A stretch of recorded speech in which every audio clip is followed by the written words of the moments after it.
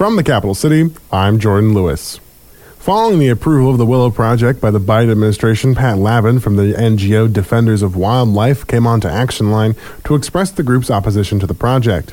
First, Lavin went into the environmental concerns the group has.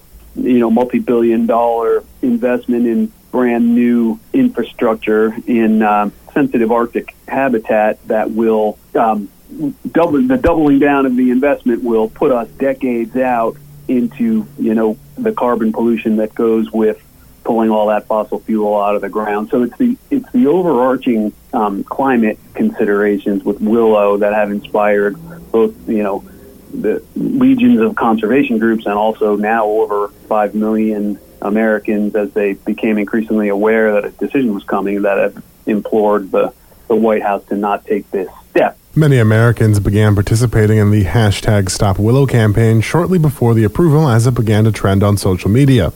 Beyond the concerns over carbon, Lavin talked on how one of the local communities opposed the project. Yeah, so a little sort of closer to home or closer to the ground, if you will. And in addition to the localized climate impacts are another bit. But in addition to that, I could say a couple other things about it. One is that another prime source of opposition to the project actually comes from the community closest to it, the community of Nuiqsut, which is dependent on local resources for the subsistence lifestyle. They pointed to the likely project impacts on particularly caribou as a subsistence. It should be noted that there are also native corporations that have expressed support for the project. While the project has been approved, litigation may occur that would delay the project. You can listen to the full interview with Pat Lavin on our website, KINYradio.com. There's a winter storm watch in effect with heavy snow followed by rain for the northern panhandle. Snow is expected to arrive to the northern panhandle late tonight through Thursday.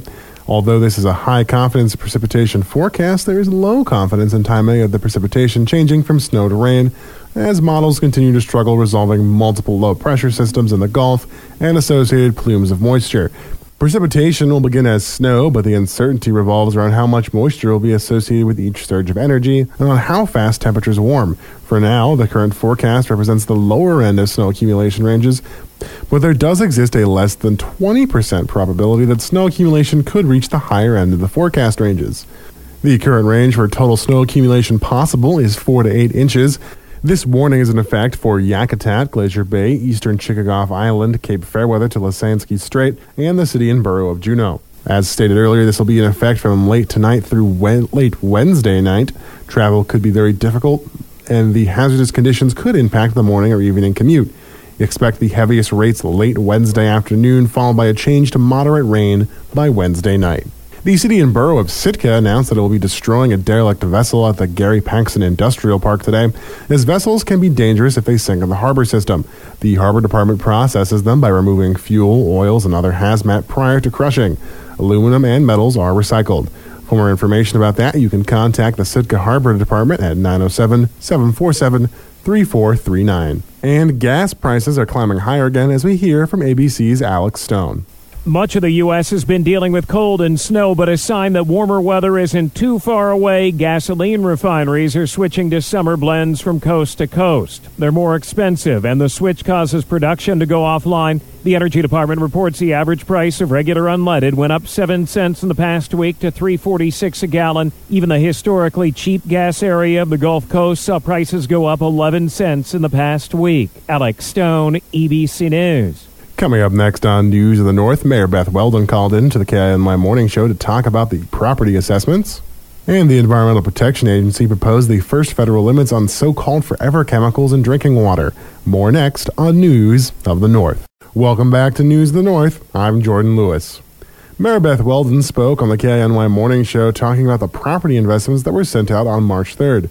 Mayor Weldon first spoke on the increase in residential property values.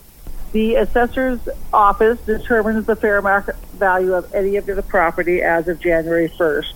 And these, of course, went out, and they reflect a continued steep increase in residential property values.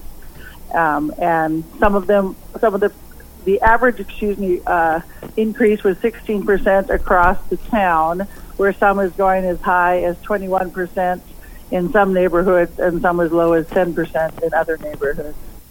The assessment showed an increase in the number of sales prices.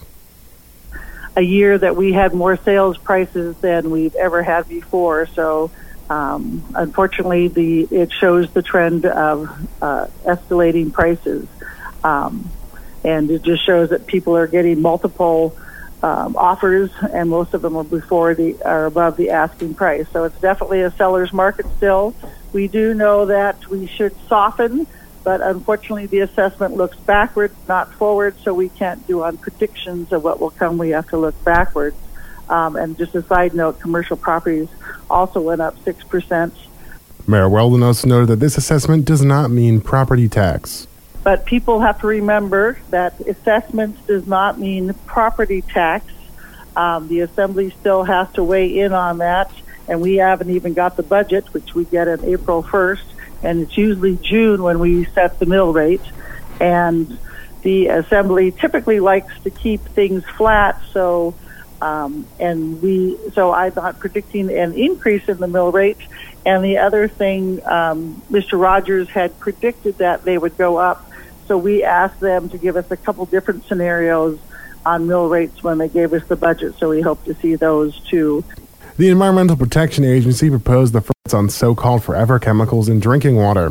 ABC's M. Wen has more from Washington. The EPA proposed drinking water regulations for toxic PFAS chemicals, or so-called forever chemicals, a pervasive group of compounds that have affected drinking water quality across the nation. These chemicals are linked to a range of health issues, including cancer and other severe illnesses. The move would limit certain forever chemicals to the lowest level that tests can detect, though it would be costly. These chemicals have been used since the 1940s in products like nonstick pans and food packaging. The EPA says this move could save thousands of lives. M. Wynn, ABC News, Washington. These chemicals were last mentioned by News of the North in February when the EPA's Region 10 announced an upcoming virtual listening session on the EPA's strategic roadmap for Region 10 communities on March 15th, 2023, which is tomorrow.